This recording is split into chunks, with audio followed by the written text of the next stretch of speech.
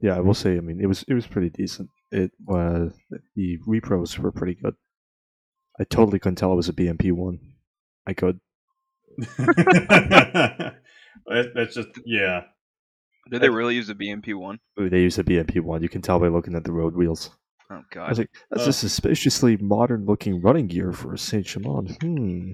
I wish you didn't tell me that. I'm just going to be looking at that now. No, you're not going to be able to look away from it now. Enjoy. You bastard. Have fun. Dennis coming in clutch on ruining movies. You know, I'm going to spoil it for you guys. They lose. The movie's spoiled. Oh no, I would have never seen that. Impossible.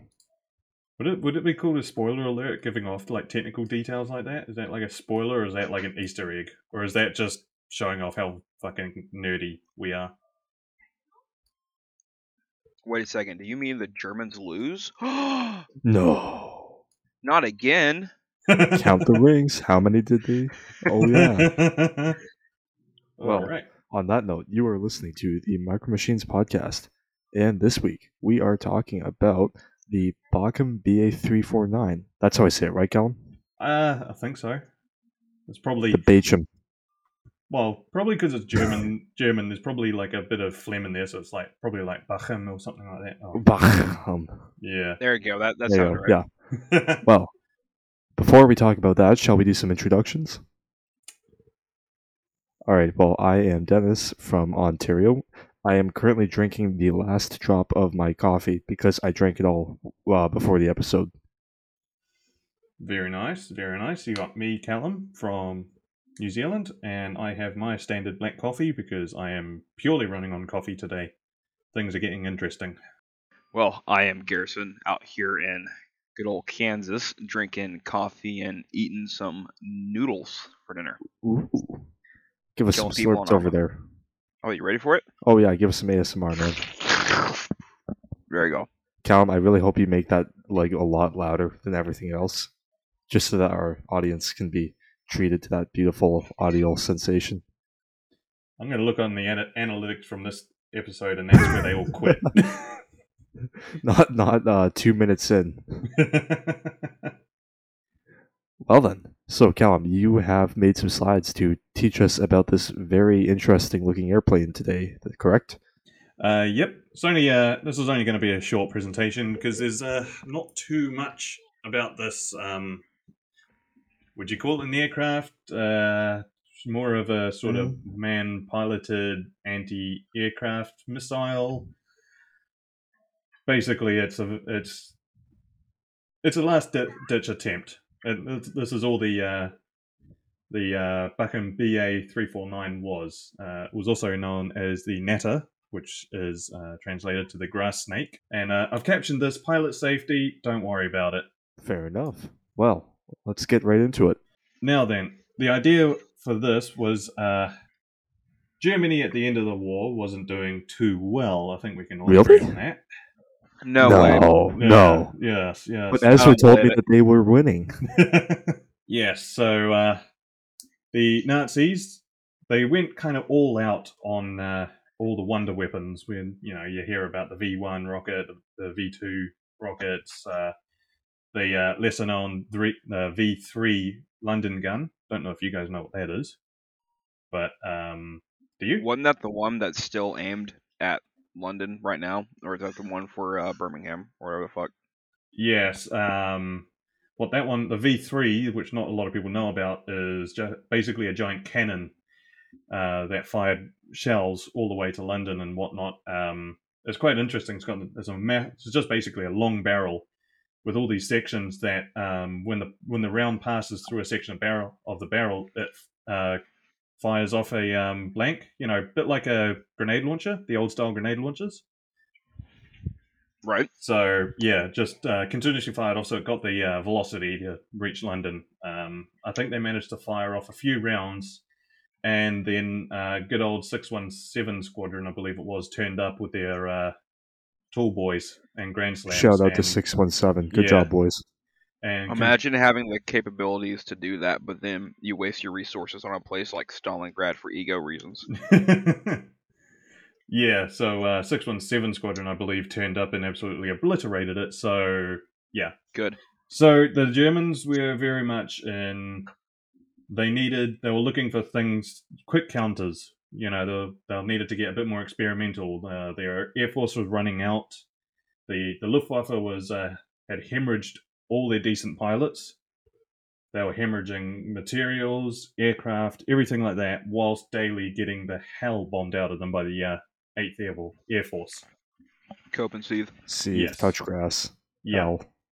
So the Natter was designed to be a point defense rocket-powered interceptor, which is basically translates to strapping a guy in a wooden. This thing was made out of wood, with 4 jet boosters on the outside, a ramjet, I think it's a rocket engine in the center, and then just firing them off at a bomber formation. So, correct me if I'm wrong, this is basically like where I work. We sell those wooden balsa kits for aircraft, right? Yep. And we sell those little rocket motors. Yep. So this is basically making one of those balsa kits and then shoving a rocket motor up in it and then seeing what happens. And then also strapping a 12-gauge shotgun on the front of it. So nothing bad could ever happen from this. This is God. a perfectly fine concept, yes. Oh, yeah, totally. Yeah. The Emperor will live forever. Yeah, so the whole idea of the Natter was that it had a vertical takeoff, hence the point defense, because they didn't have a lot of warning. There was, the 8th Army was daily bombing them, so they needed something that could take off in small clearings because they didn't have any runways anymore. They didn't have any airfields by the time this thing wasn't even accepted. By the time this thing was being tested and stuff, they didn't have any airfields or anything like that, so they just wanted to use clearings in forests where they were all hidden and stuff like that. And basically, the 4 jet boosters on the outside, you can see there was 2 on either side at the tail. Right. Those would engage and fire the Natter straight up into the air. You used untrained. The idea with this was same as the ME-163 Salamander. You used untrained pilots that could learn quickly, and they had to learn quickly on this because when it fired up, it was on autopilot towards the bomber formation. Because it was all pre-programmed on where the bomber formation was going to be. It ran on autopilot until the boosters ran out. Then the rocket inside engaged. And all the pilot had to do was he had I think at most one pass at the bomber formation. And all he needed to do was aim in the general direction. And you see on the nose there, that little array in the nose cone? Okay, yes. Yes. Can you guess what those are? Landing Steel gear. rods. No. Oh. Dennis? Oh. Landing gear? Landing gear. Oh, you think you're surviving this? Oh. Oh, Hans, you silly man. So, in the nose cone, when he pressed the trigger, a fake nose cone popped off and exposed 24 rockets, unguided rockets, and he fired them out like a shotgun. Yeah. Okay, so I was close, but... Yeah. So it fired 24 rockets at the bomber formation. At that time, his roughly 60 seconds of fuel would be used up. So he would be engaging B-17s and B-24s. Yeah, so bomber formations usually flew at... What, like... I want to say what? It was either 12 or 50,000. I There's think a it was big difference between 12. 12 and 50,000. I can't I have remember. a feeling it was about 15,000, I have a feeling. It's like that sounds 25,000 feet. Something like that, But basically, that's when the engine died, and the pilot then had to glide the Natter down to a height of 3,000 feet.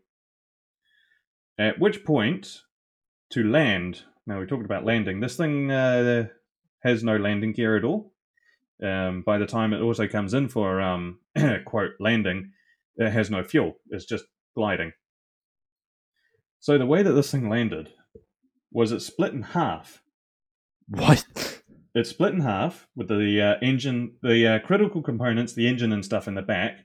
A parachute would deploy, split the entire aircraft in half. With that inertia, the pilot would be literally flung out of the aircraft, and he would parachute down. Then the nose cone just fell down and smashed into millions of pieces on the ground because that was the expendable part. The pilot and the engine bay, well, the engine section parachuted down to the ground. That was how you landed. Imagine not knowing you're going to be catapulted to Mac Jesus out of this thing as you're landing.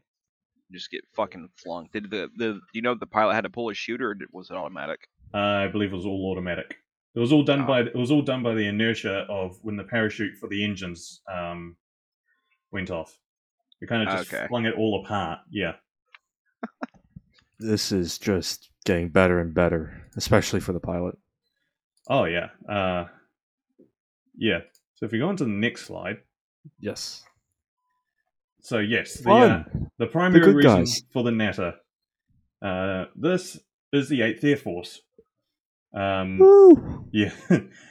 In 1944-45, the 8th Air Force really got stuck into Germany. I mean, you're talking about daily bombings, multiple bombings of factories, cities. Hamburg. They had it coming. Well, the Americans mainly focused on strategic targets. The British and Bomber Command at night kind of just went for anyone. You know, cities, Dresden. They had it coming. You know. So, but they were also targeting airfields. So, by late 1945, late in the war, the Germans didn't have a lot of air bases left. They also didn't have a lot of early warning systems left. They didn't have a lot of anything left. So, bombers were coming in, and the German pilots, of who there are few of, and very few aircraft, didn't have a lot of warning to actually take off and intercept the bombers. Because, you know, you're trying to climb up to 15 to 30,000 feet as quickly as possible, but in BF-109s, Focke-Wulf 190s, Me-262s can't really do that that quickly. So hence, the Germans did a lot of experimentation for point defense. There was one that was designed before the Natter called the Heinkel P.1077. And that one was designed... Excuse me. Edit that bit out.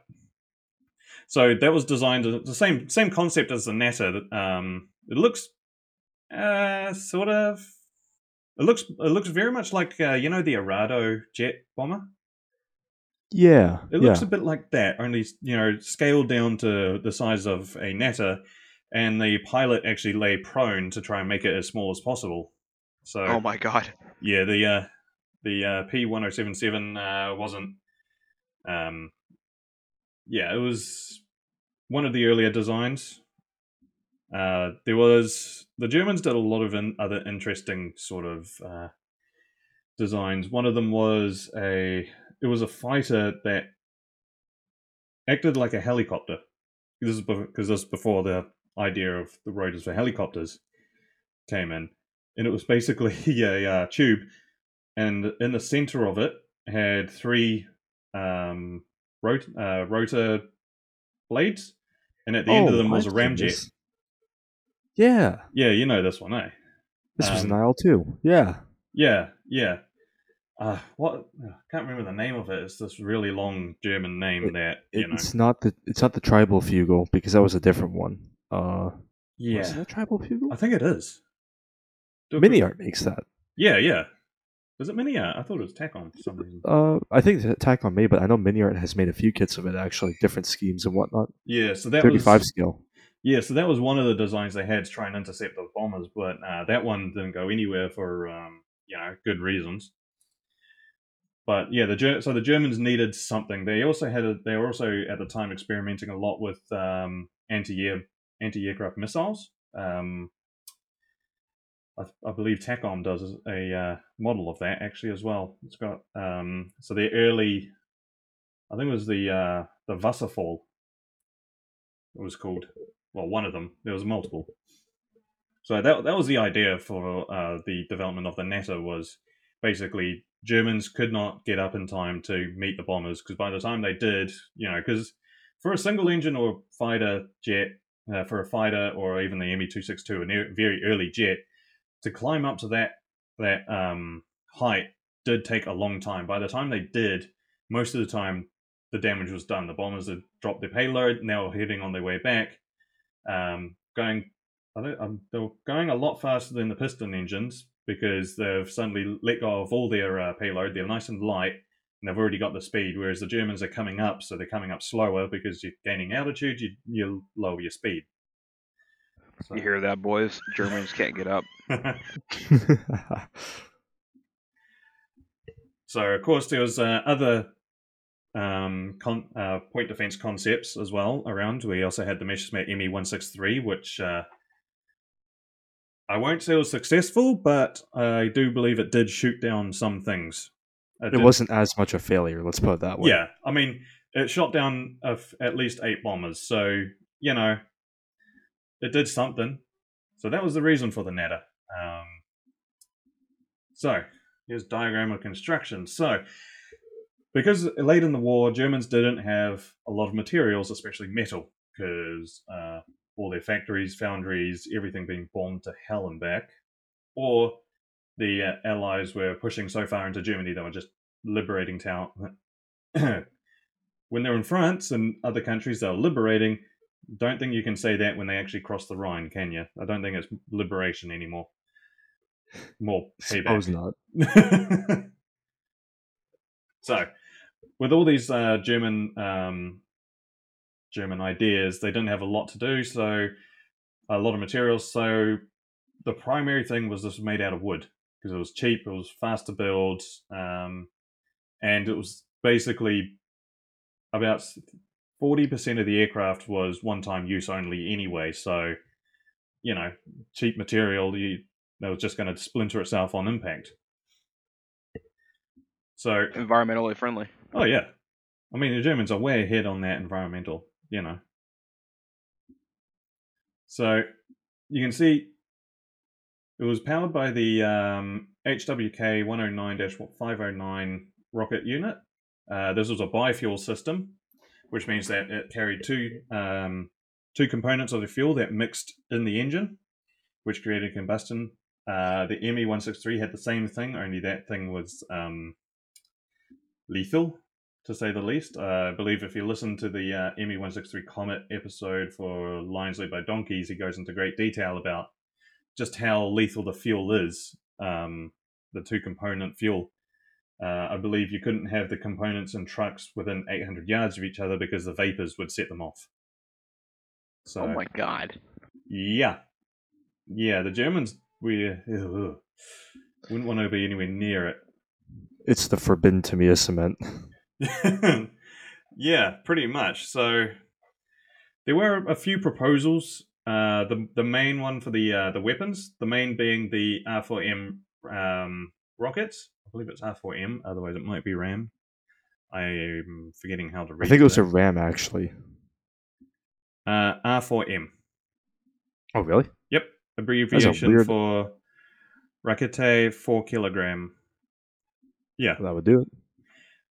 So they had either 33 of these at they were 55 mil or 2.165 inches.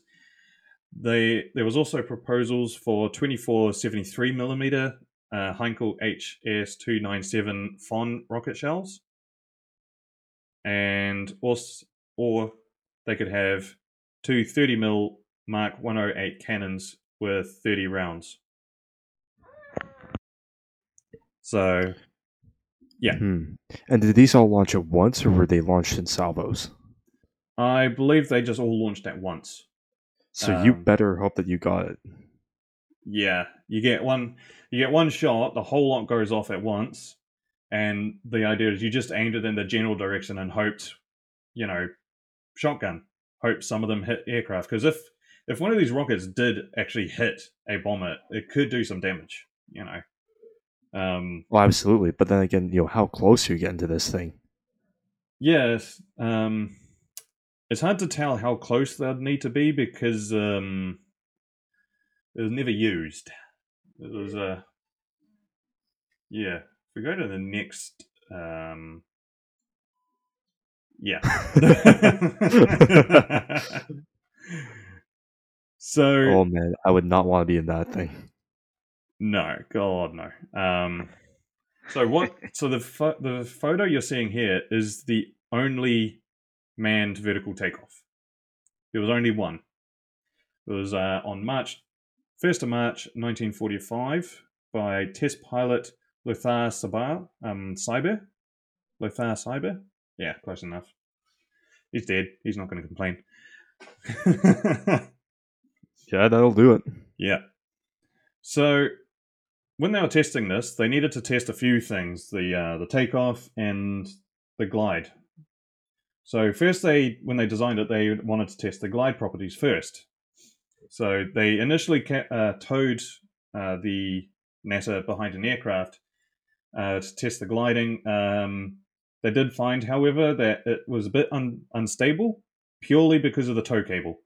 They were having difficulties keeping it stable. The tow cable was creating some slipstream problems. So one pilot made the daring decision to cut the line, and actually found that the Natter as a glider worked very well. It was very stable. It was a very good glider. You wouldn't believe it looking at it. I was going to say that the wing size does not really suggest that it would be like that. Yeah. Water physics. Yeah. Yeah, so they tested out the glide. It's fine. That bit worked. They launched a dummy.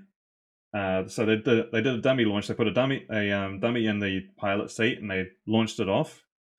And just to test the landing, the whole break apart, all of that. And it worked. It worked very well. Okay. So then they got a test pilot in.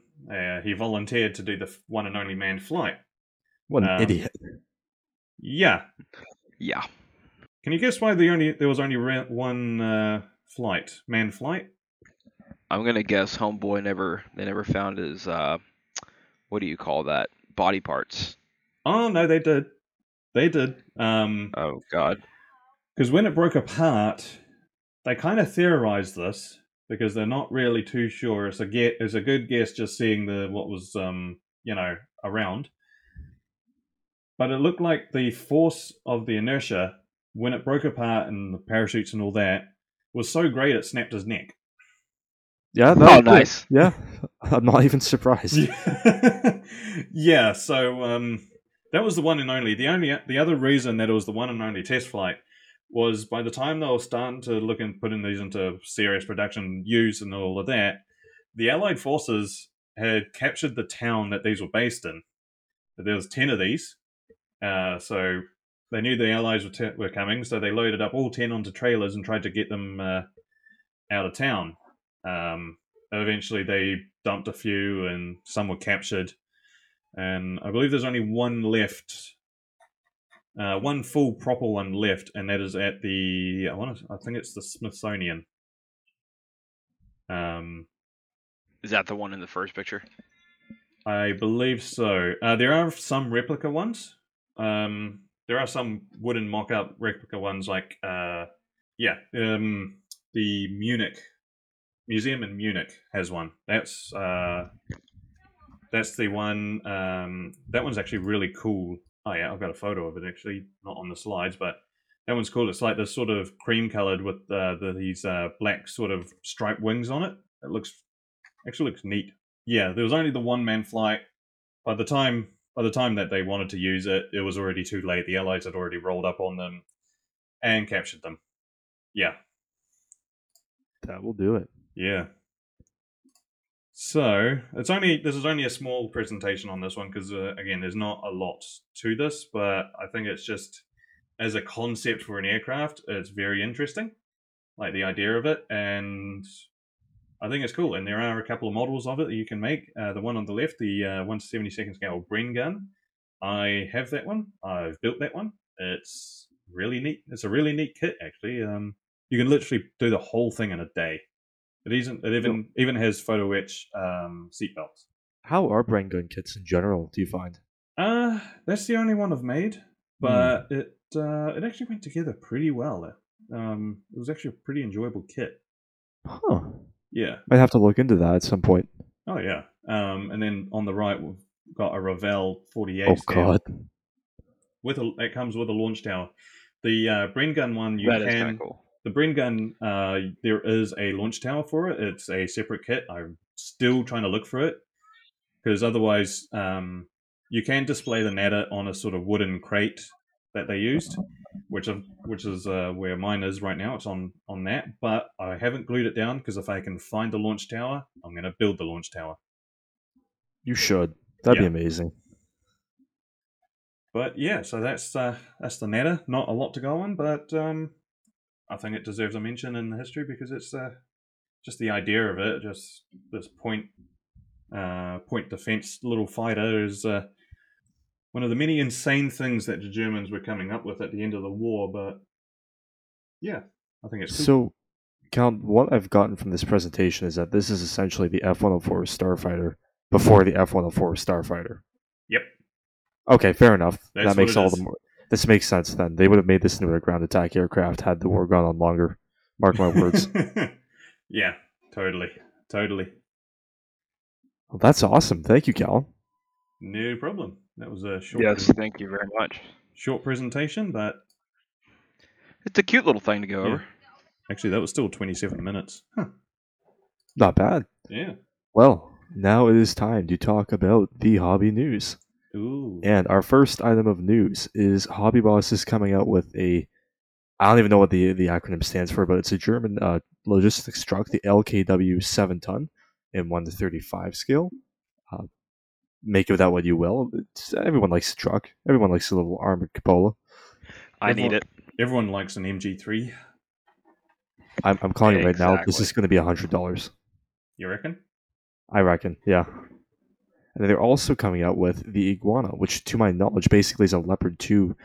It's basically like the Beaver, which is their armored bridge laying vehicle, but this one's based on the Leopard 2 chassis. I think specifically the Leopard 2A5 chassis. So they're going to be coming out with that as well. I wonder if you can. Build it as with the bridge extended or not. I'd imagine that the Hobby Boss is going to make you build it with the bridge retracted if you follow the instructions, but probably if you just do a basic bit of scratch building where you just refuse to follow the instructions, you probably can build it extended. Nice. Okay. Oh God, another Panzer IV.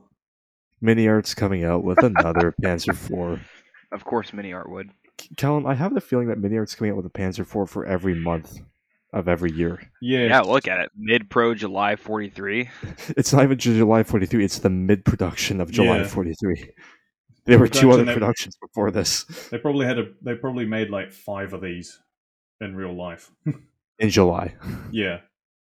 But hey, fucking sing it. The Vomag. Oh, God. What the hell does that mean? I think that was the manufacturer of it, like the factory. Oh, Buy God. the kit and find out, Callum. No. I have a Panzer IV. I'm building something on the base of a Panzer IV. I'm good. I'm Panzer IV'd out. I'll be honest. Panzer IVs are probably my least favorite tank from the German arsenal. They are weird. I'm just going to come right out and say it. Yeah, I like the early ones, the Panzer IV A to C. I think the early ones look cool. The late ones... Those were all right, yeah. Yeah, I like the early ones. Don't know why. Well, I think it's also You like partially because early everything. the early ones were very purpose-built, right? And they were designed for the purpose which they served. But then you've got these ones which are just constantly being upgraded and upgraded and upgraded. You've got different factories doing different things. I mean, that has to have a part of it. Yeah. But yeah, it's going to be a full interior kit, comes with photo etch and whatnot. Workable tracks, I believe, if memory serves correctly. Yeah, it is literally the exact same as every other Mini Art Panzer IV. Have fun with this one, Ezra. This one's for you. So, in more interesting news, I'd argue, so we're all aware that TACOM made some waves in the past couple of weeks because they announced their 1:35 scale Apache, right? See. So Meng just dropped this past week, completely out of the blue. No teasers, nothing. They just said, "Yeah, we're coming out with this kit, and here are the CADs." So they are also doing the AH-64D longbow. Yeah, How convenient. I find this in the industry. One company comes out with something, whether it's Stoogs or in this case Apaches, and everybody else has to do one. Someone needs to put out a goddamn Pershing. Honestly, yeah. But yeah, basically for all intents and purposes, this looks to be basically the same deal as the TACOM kit, just Meng's doing it, so obviously the assembly will be a bit different. I believe this one has engine detail as well. That's all we know for the moment because they've just basically released the CAD photos of it. But I will say the Meg one looks a lot nicer than the TACOM photos, at least for now. Yeah, the CAD renderings look really good. And more on TACOM, they are coming out with the Mi-28N, and also 1:35 scale to complement their Apache. This is the only photo they have released thus far, but I think we can probably assume it'll be similar construction, similar level of detail, more of the same, basically. That's literally just the Russian version of the Apache, isn't A cheap copy, yep. it? China wannabe head ass. It just looks weird. That's what The happens when Apache I can get behind. this AliExpress Apache. When you order it from Wish.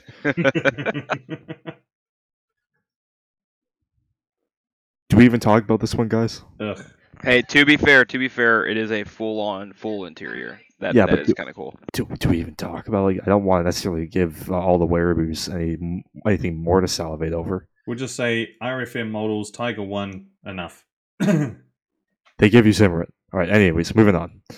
So Italeri comes out with a new kit every month, and this is their Semovante. I think it's SA75. I want it. But this is their basically. So this is a kit.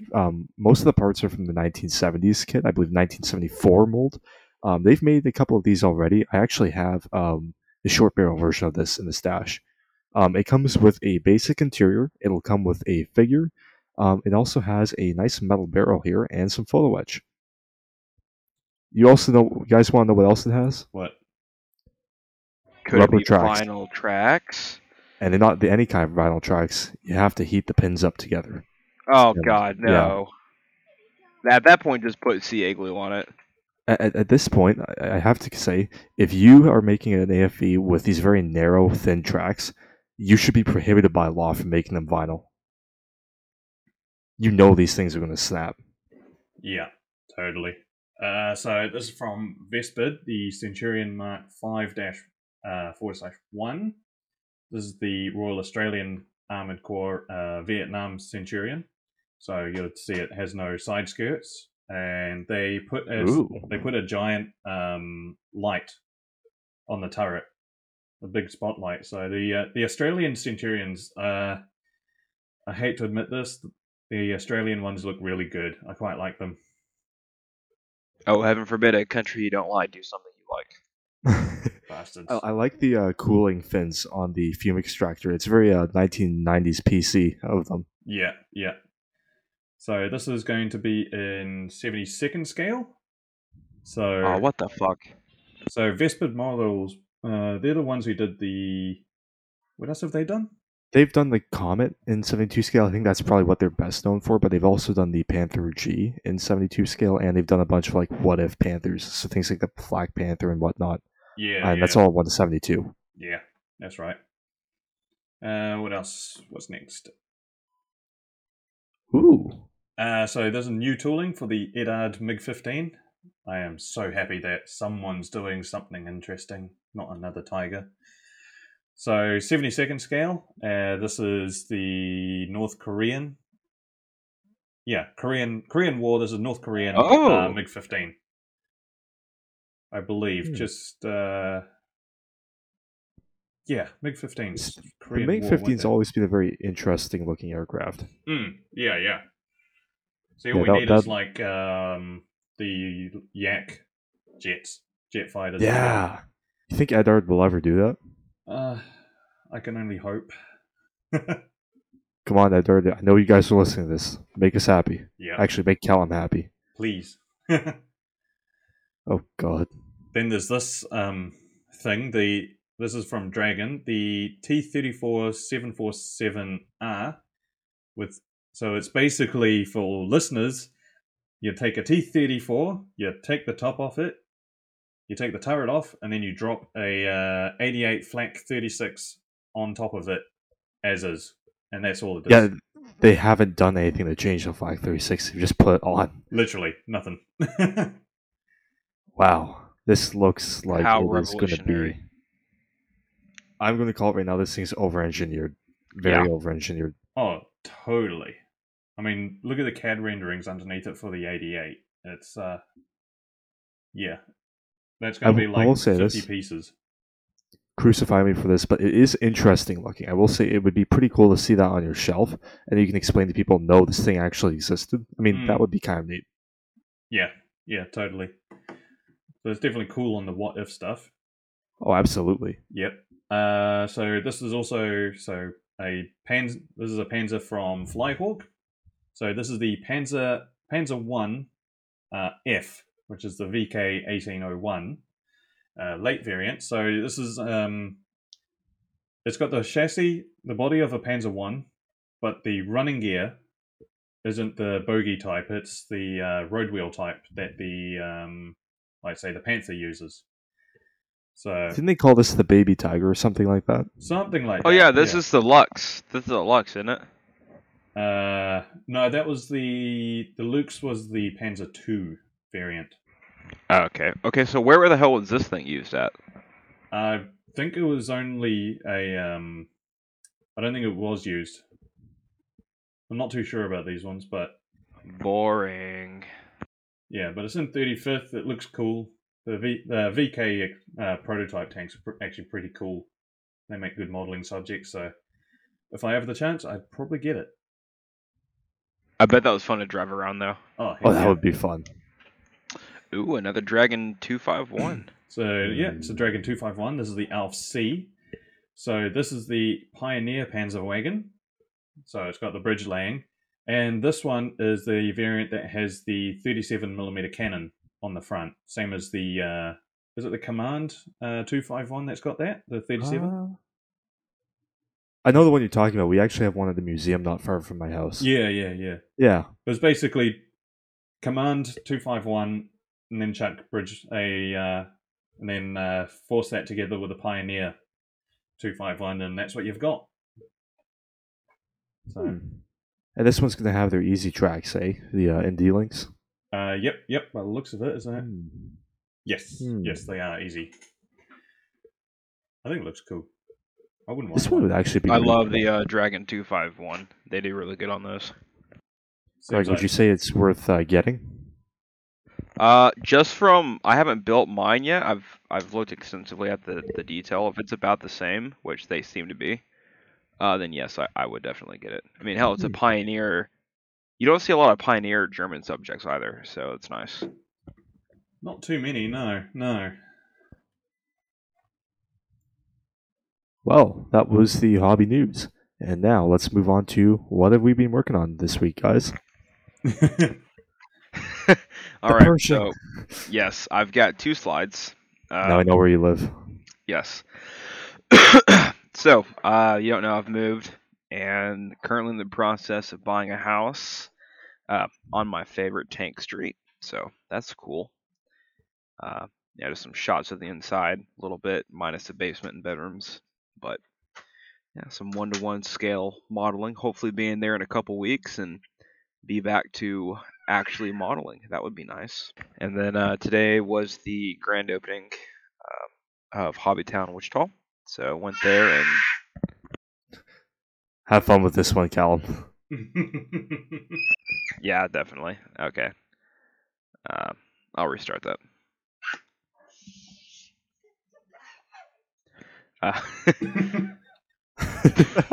Sorry, he sees my cat and he loves to scream at my cat. Tiger! Yeah, right. That was Simply earlier. Freaking out. Oh god. I had to listen to Owen every day when all the armor guys come in on the weekends, right? So every time someone said the word tiger, he comes around the corner and starts talking about it, and I'm just like, go back to wherever hole you came out of. All right, you Mr. Whitman, you. But yeah, today was a grand opening of Hobbytown Wichita. They got their new facility or new place, so went there finally after forever. Picked up a Pershing, the Tamiya one, and then got a Tamiya Tiger. That way I can do a Normandy Tiger, and then picked up the Wehrmacht Panzer Division booklet, as well as a U.S. weapons kit, and then my TACOM M114 coming from eBay will be here probably Monday. So That's exciting. yes, I'm looking forward to looking at that. It was like $34 from China, like $5 in shipping. So like what, fucking 40. And then at the hobby store today, there was one there for 75. I was like, yikes! Glad I bought mine offline. Can't wait to Very see what you do nice. with it. Thank you.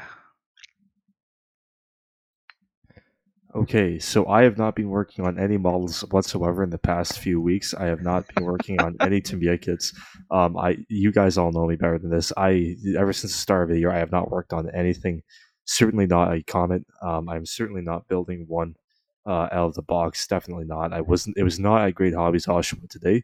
I was not replacing the grab handles on it, and certainly not drilling out the barrels on it. So yeah, you guys can all ignore that right now. And You're a Hey! horrible liar. and I have no whips because mine is currently being kept a secret as well.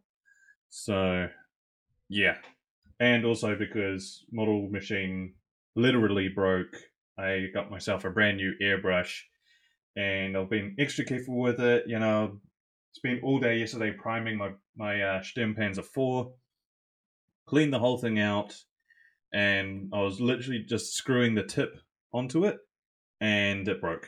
The thread broke, snapped. So Oh, yeah. So my airbrush is currently out of commission again. This is the gotta second love one. that. So You just need to get a backup at this point. Pardon? You just need to get like a backup airbrush at this point. That was my backup. Oof. Rip. Well, I've got one that I've got the old one that I could use in a pinch, possibly.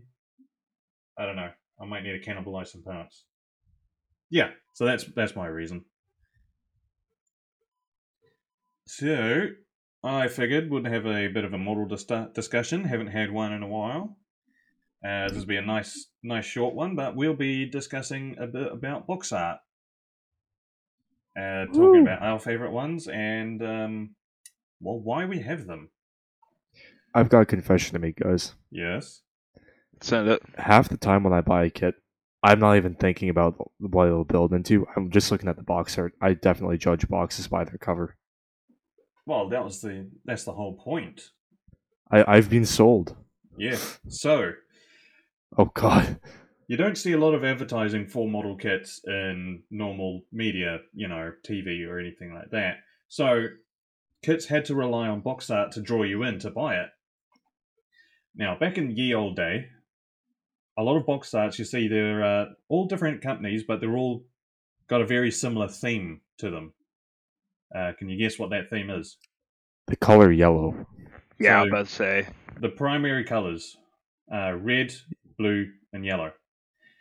Now, they use this in different combinations to draw you in. And the whole idea of box art is they create these great scenes, which gives you inspiration. And you see something like, say, the JS3 there. You know, it's in a big battle scene, or the Patton, or Thunderbolt taking off. That's the idea of box art is to create that sort of excitement of like, it looks cool. You want to try and recreate that. You want to be into that.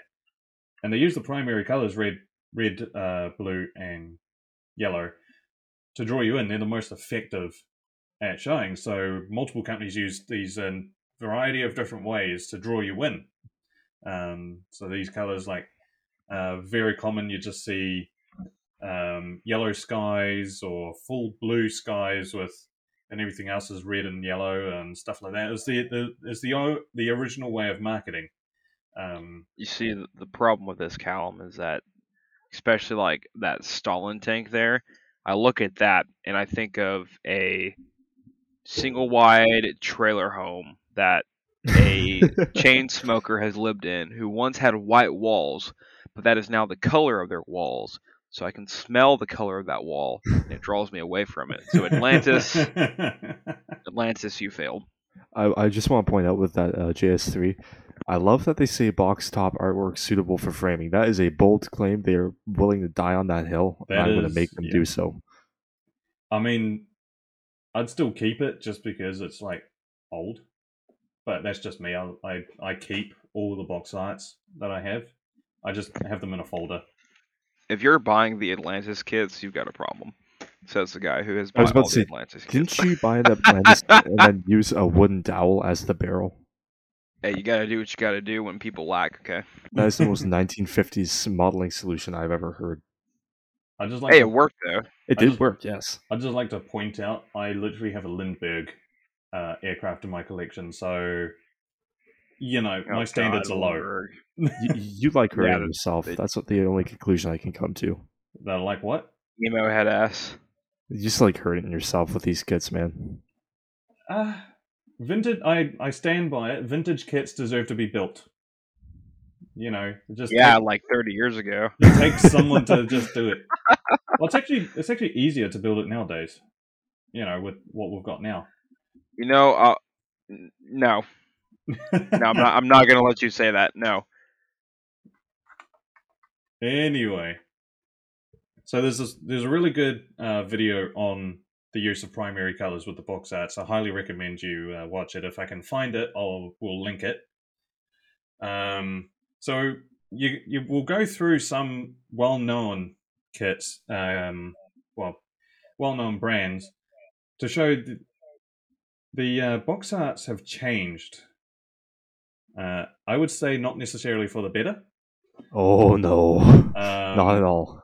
Hey, we're gonna get cancelled at some point. I want to I'm drawing a line here. For me, I'm all about vintage kits. I like vintage kits. I like the fact that how old they are. But one thing I do love about them are the box arts. So here we have Airfix, well-known Airfix. On the left, we have the vintage. They've got the Lancaster kit, the Val kit, and the Sunderland kit. I got to say, that Sunderland box art is one of my favorites. That thing is great. You got the that Condor in the Lancaster background on fire. You got the whole ships and everything. It looks great. And that Lancaster, you could literally frame that. That's something you could frame as a painting. That's something I'd expect to see in a museum. Yeah, it is beautiful. As like that box art, it draws you in. You can see it's all action and everything like that. On the right, we have the new Airfix, which to me looks like rubber. It looks like it's not as exciting. If you get what I mean. Also, new Airfix can't afford pixels, apparently. Yeah, that as well. But you can see, they've changed to a more 3D. They almost look like CAD renderings in them themselves. I think they are actually just CAD renderings. They've applied textures and then colors to them, but fundamentally, that's what they are. Yeah, but I don't think they are as exciting as old Airfix. I think old Airfix looks much better. It's way more enticing. Now, one thing I will say, so you've only really posted the one photo of the Airfix kit with any of the branding on it.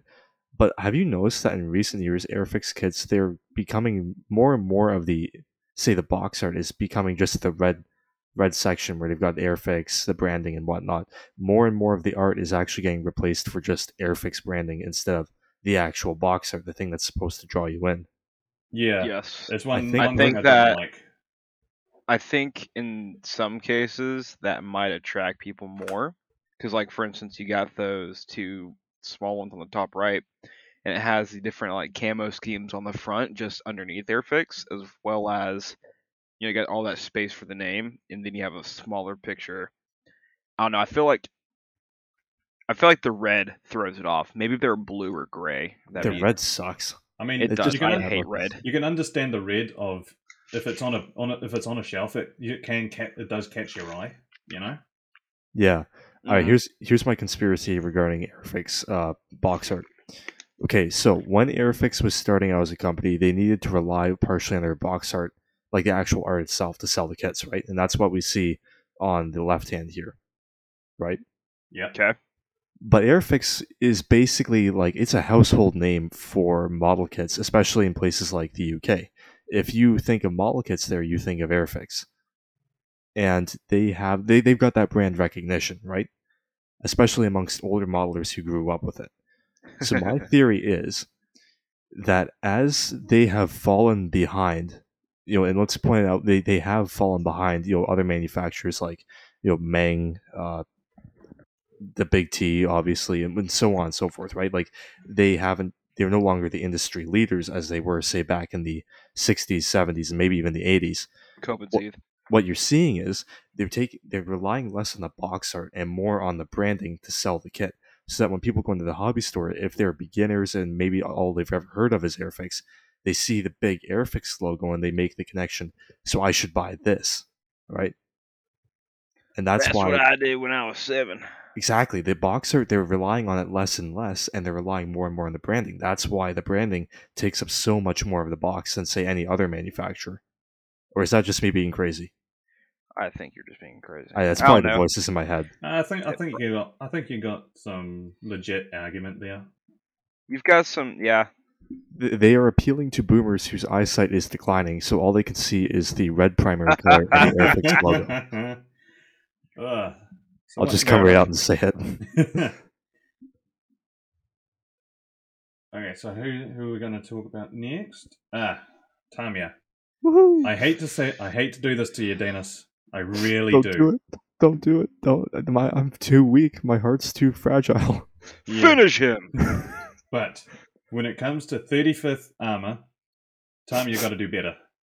Yeah, they fucking suck. Yeah, they do. I mean, yes, it's showing a painting of the subject, but congratulations, it's a fucking white background. Yeah, it's like an Instagram post. Yeah, whereas you see, because they have done, to their credit, Dennis, to their credit, they've done some cool stuff as well. It's just that it can't be in 35th for some reason. It has to be in 48th and 32. Their 48th armor kits, the box art, they look fantastic. I think they look. I would really frame cool. that. Yep. Yeah. The 48th aircraft as well. I'd frame that. They have a background. They could be a little bit more exciting, but they're putting an aircraft in the sky. It's better than the white background. Yeah. And then you have their 72. The 72nd though, like they've done something interesting with it, where it's actually a photo of the model built, which is kind of cool. Yeah, I mean, it shows you what it can become. Yeah, like it shows you what you can do with it. Whereas box art of say the 48th, where it's the T-55 in most likely invading Poland again. Again. You know why the 48th box art is better than the 35th? Why is that?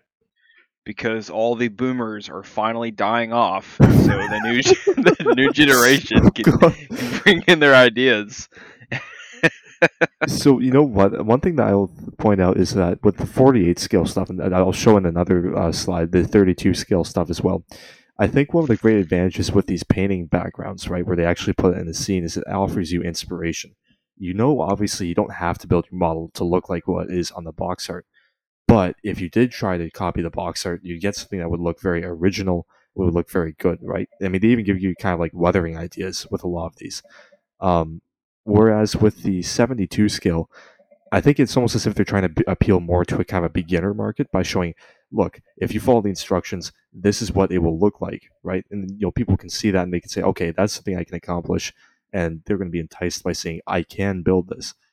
And then the 35th scale, I don't know why they went with a white background. Some of them, they don't have white backgrounds, and they dropped the ball. Yeah, like I know the Type 97 in 35th has got an actual background that looks pretty cool. Yeah. Yeah. I mean, one good thing about box art is if you want to do it as a diorama or something, like a box art can give you a pretty good idea on how you could do it. Yeah, like that IS2. I mean, imagine that. You just have a dirt road, put some grass down, some trees, and there you go. Yeah. Not me with the Tiger One and the Ardennes. But exactly, that's the thing. It sets a scene, gives you inspiration, so that if you want to look at the kid and you want to build it just for the subject, well, if you don't have an idea of what scene you're going to put, and here you go, try this scene.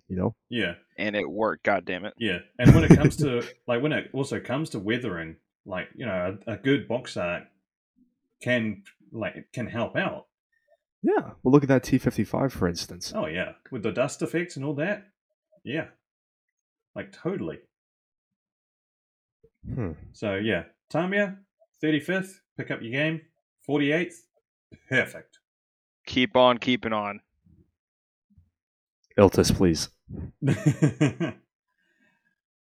Oh yes. Oh. One of my favorites, one of my favorite brands in general, Tacom. Tacom's not that old, is it?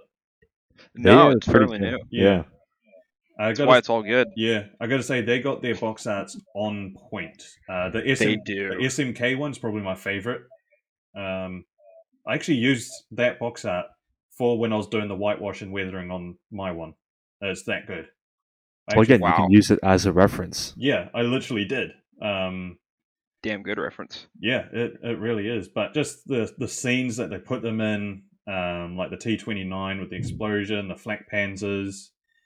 The Saint Chamond one looks amazing as well. I love that one. Even the Yag Tiger, I will say, that's just a nice looking painting. Yeah. It's got this weird, like, it's not ultra realistic. It's not like photorealistic, but it's also not like stylized either. Yeah. It's good. Yeah. I think Tacom really went on point with their artist, whoever it is. Oh, I know that. So the artist for Tacom, and I believe he does some other work for like companies like Porter Models as well, is Jason Wong. I believe he's based out of Hong Kong. He does some amazing stuff. You can find him on Twitter if you just look up like Jason Wong Studio. He's basically the Chinese.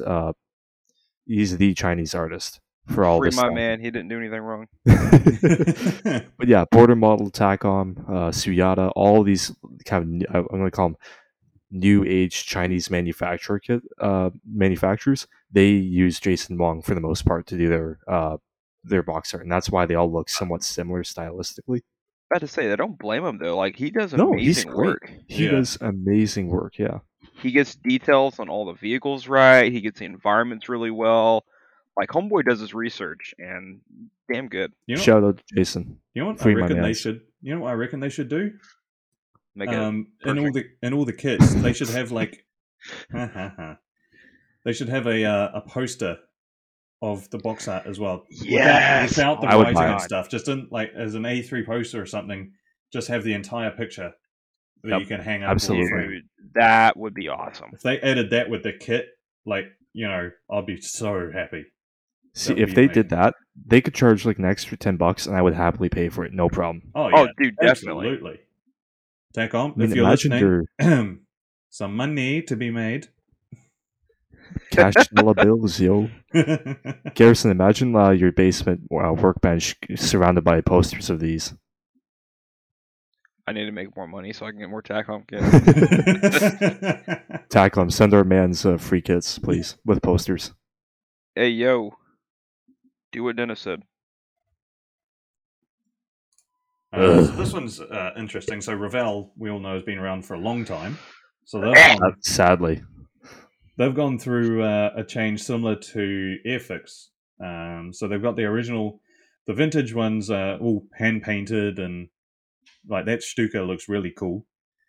And then they've gone for the more three-dimensional effect on their latest kits, which again, I'm not a fan. Me Yet. personally, I'm not a fan of the 3D look. I much prefer the painted. Yeah. Like the B26 you got there. That painted look just looks much, much better. Oh, you got the flat coming up, the seashore down there. Yeah, it's a lot better than that fucking 3D shit. But I also just like the style more. For me, that's just a personal thing for me, is I just like that painted style. Yeah, so it's like something you'd see in a book. Yeah, absolutely. Yeah. And you can see, there's more emphasis with the vintage stuff of less brand, more picture, whereas the new stuff is has gone more brand, less picture. Buy me, buy me. Yeah, basically. Come on, you filthy boomer. You know you loved me when you were a kid. Although I really wouldn't mind having that BF 109 G2 as in 32nd. Sue me. It's Revell, but I'll buy Hey, sue that man. it. Get them. But yeah, so we're just picking a select few. I think we've got one more to just have a quick study on. And now this one is a classic example of what a box art can be and what they've turned it into. So yes. Throwing mad shade. So on the left here, this is the 32nd scale Focke-Wulf 190. It's an old kit. The box art is absolutely on point, stunning. You got the Heinkel HE11, you got the FW 190 in the foreground, you got Spitfires in the back, you got absolute chaos in the skies. It's a great box art. And then you have heaven itself. See, I knew I was going to ruin my point putting a Japanese aircraft on there. Japan rule the waves in the sky, baby. Except they don't. So, Go and see it. So you can see on the right there, you got the Mitsubishi T2. It's beautiful. I mean, the It's plane lovely. looks great, but they could have done a bit more. You know what? I'm going to respectfully disagree with you here because I think it's about what they're trying to show the plane doing. That's an experimental plane. They're showing it shooting into space. Like that's futuristic. That's space age. They're trying to show, make some sort of connotation with the aircraft, just screaming through that sound barrier on its way to the stratosphere. It's just a different scene they're setting. Lazy artwork. Fine, you win. I will say though, at least nice. they've gone the opposite of Airfix and Revell. Their brand has gotten smaller. So this is good. Yes, they get points on that. I will say, have you guys seen the modern Hasegawa artwork? Anytime they're doing a kit which is basically special edition, which usually means it's the same kit, but it's coming with different decals, they don't even use box art. They just use a photograph of the aircraft. What kind of kit is it? The Hasegawa, what do you call it? Any of them. So, like any kind of kit where Hasegawa is re-releasing a kit with different decals. But I'm going to use the example here of American, like U.S. Navy F-18s, for instance. They don't use box art. They just use a picture of the actual aircraft. False. The V-22 is box art. I'm saying in general. See the F4 EJ Phantoms.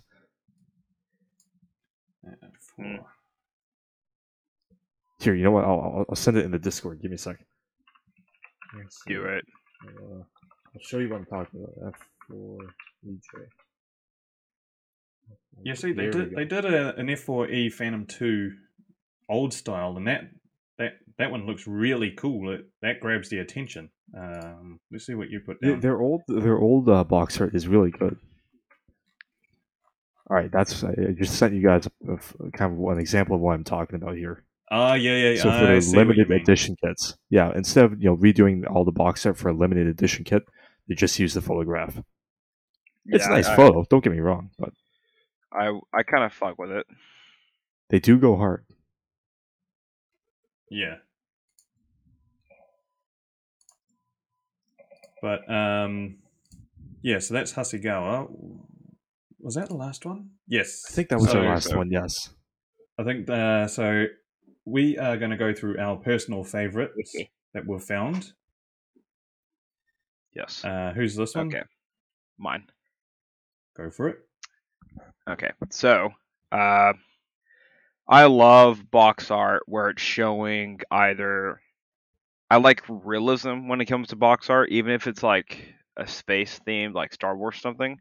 I like the realistic aspect. So, combat scenes, tanks at rest.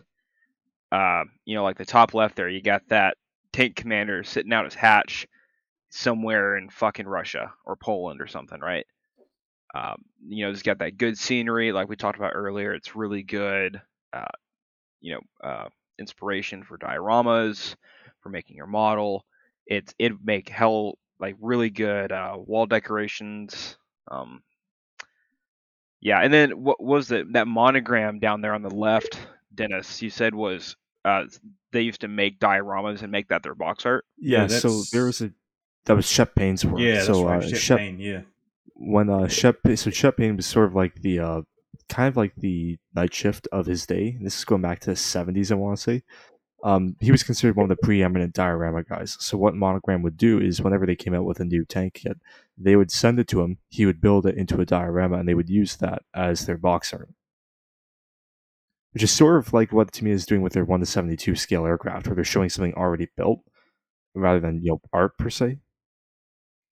Yeah, I will say I like that. Like, if in a sense, I'm just gonna say I like it. It's really good. I like the idea of showing a diorama with that kit put into it as the box art, and then stuff like Trumpeter over there throwing some shade at Russia. Love that. It's such a small detail. Yes, but a very much appreciated one. Oh God. You got stuff like the Dragon 251 right there. That's taken from an actual picture.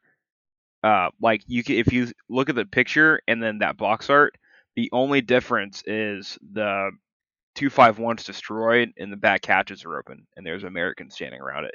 They've got the church steeple, the Stug, the other buildings in the backdrop, the smoke going off. Like, I think that's really cool. They took that historical picture from the battle and recreated it moments before, that battle stopped.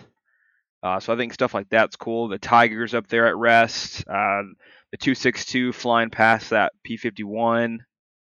It was really cool stuff. Those aren't P-51s. Oh, I can't tell. It's really small. Those are Hawker Tempests. I can't tell. I'm sorry. It's fucking small. They're P-51s, Cal. No, they're not. Yeah, they are. No, they're not. They are the RAF P-51s with the chin intake. Haven't you heard of them? I'm gonna send you a picture of my screen, and then you can sue me. Oh, okay. Yeah, okay. Yeah, I feel like an idiot now. Sorry to call you out. No, it's fine. It's he was right. It's a P-51. I don't know what you're talking about, Cal. Yeah, it's a P-51F. Okay, all those in favor of being a P-51, say aye. Aye. All those who are going to edit this to make it sound like I won, say aye. Ultimate power. That's what socialists do. Yeah, that and bike lanes. Oh God. Alrighty. So these are just this. I wonder whose this is. It's Callum's, obviously. Look at all those primary colors. It must be XOXO, Dennis. XOXO. Thank you. So yeah, this is just a little mood board of some of my favorite styles in the box art category. My personal favorite is unironic, unsurprisingly, Tamiya. I really like their 1:350 scale and 1:32 scale box art. Probably my favorite piece of box art is. It's hard to say. It's either the F4U1A Corsair here, or the I400. I've got the I400 kit actually in my stash. I've saved a box of it. It's an interesting scene. Like, I just like how it's got so much depth to it. It's sort of like the older style ones, but with modern elements. Definitely my favorite artist is Masami Onishi. He was the big guy at Tamiya for doing all of these like actual paintings rather than the just the white backgrounds. Jason Wong, again, this is the new Border Models Lancaster nose kit, and again, Jason Wong, he's probably one of the best modern artists for box art. Again, very much like that Focke-Wulf 190 box art that Callum showed. And I also, in regards to cars, I'm okay with it when a car kit has just the actual thing on the cover. That's definitely the reason why I like this Aoshima box art. It's because of the car. Right on. I mean, it definitely grabs the attention as well, doesn't it? Aoshima, they're cheeky little buggers. I like them. They got sass. I gotta say that Lancaster one. I'm only confused by the setting, but that's the only criticism. I'm confused by the damn kit itself. Like, why would you make just a nose? I mean, I know it's a huge fucking thing as it is, but like, Okay, here's the reason. You want to know how much that Lancaster kit retails for here in Canada on average? huh? $1,000. It's 1,500 over here. Yep. Yep. That shit's If, expensive. so if you could have the nose with the full interior for like $100, Can't make a diorama out of that, Dennis. actually you can, because what if you did it? What if you did a factory scene? Because they would assemble the entire nose and then attach it to the rest of the fuselage, and you could put it on a dolly or something like that. Okay, yeah, you're gonna put a whole Lancaster nose on a dolly. Yeah, why not? They did that. A handheld dolly. Yeah, you know Like what? I would No. use. No, like a fucking dolly that's suspended from the fucking ceiling. Hold on, Okay. I'm going to send you a photo of what I'm talking about. No, this is actually how they would do it. So you could easily make an interesting full interior diorama. I'm going to drop it in podcast planning. Do it. See what I'm talking about? So you could create some sort of scene where you've got workbenches and whatnot. You could easily show off the full interior. Oh, okay. Oh, that'd be Okay, so fair cool. enough. Yeah. Fair enough. Maybe that is actually what they're going for here. Maybe they want people to make stuff like that. Otherwise, it's kind of weird. I will agree. Yeah. I mean, again, also, the interior of, say, the nose of a Lancaster is highly, highly detailed. At 32nd scale, you'll be able to see into it and see a lot of detail. So, like, can you imagine how many parts that would be just to make all of that? Like the turret, the bombardier station, all of that? No, I cannot. There will be more parts in that nose than there will be in most tank kits. Yeah. Absolutely. Well, maybe yeah. Well, maybe they shouldn't then. Yeah, maybe they just shouldn't, okay? If I can't have it, no one can. I think a big attraction here, because HK Models also did this when they did their 32 scale Lancaster. One of the ideas is because Lancasters had such really interesting nose art, you could also just build the nose to show off the nose art. I mean, Oh, this yeah. one here is the Phantom of the Ruhr. That's pretty interesting. Right. I could see that, I guess. I guess. I'll give it to him. They hated him because he said the truth. And so this is for me. So the two Airfix ones are my absolute favorite. You got the Douglas Dakota and the Dornier DO17. So the original painter for Airfix was a guy, Roy Cross. He did all of these, all the old Airfix. So the Airfix, the vintage Airfix are my favorite of all time. They're my favorite box arts. They've just got so much in them. They're so well painted. Like the Dakota one, where you've got how many aircraft in the background deploying how many paratroopers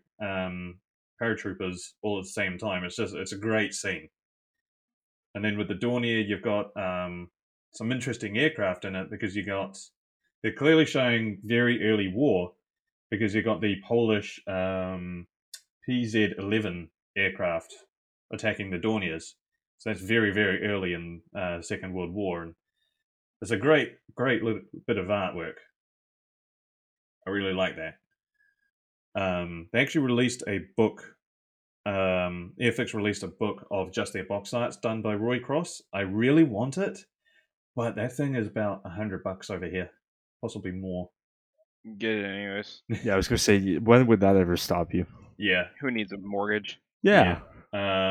So then also my favorites are like the Tac-On Flak Panzer 5, the Kugelblitz. That's a really good scene because it's clearly in Berlin. You've got, it's in some rubble in a town. You got a soldier in the background. It's a very good action scene. I think Ezra would agree. Yeah. I like it too. And I like then- that. I'm sorry, go ahead. Oh, and I was going to say in Academy, I like the kits and I like the box arts. I know you're going to give me shit about that one. But, You know what though? The Academy kit box art isn't terrible. oh, no. It's really not. So the M36B1, that's having that destroyed townhouse in the background that's a good diorama Lovely. right there. Yes. And then the Tempest 5 with the V1 buzz bomb in the background, which is what the Tempests were used a lot for intercepting. Yeah, Academy do really well on their box art. I do enjoy them, So As you should. not the best kits, but they make up for it. But yeah, and if any kit wanted to provide again a poster in the box of just the box art with none of the branding or anything like that, I will happily fork out an extra $10-$20 on the kit just for that. 20 is a little much. I'll do 10. I'll I'm give buying you an $80 TACOM kit. I need some kind of a break. Oh yeah, $10 at most then because it's just a poster. But if they provided that, I would be so happy. It's like adding a fence to your house before you sell it. Ups the price by about $20,000. Yeah, exactly. But that is our little chat about box arts. You probably they probably even didn't even make it up to this point anyway. So well, if you have stuck around, thank you so much for watching and or listening to us. You've been watching the Micro Machines podcast. And next week, correct me if I'm wrong on this, hopefully we will be joined by Floki from Floki's Models. Possibly next episode where it was supposed to be this episode, but he couldn't Life make happened. it, so we're gonna get him. We're gonna get him. Don't worry. You hear that, Floki? Your ass is ours. Coming for you. Just like Pinju. He belongs to us now. Yeah, well, bye everyone. See you later.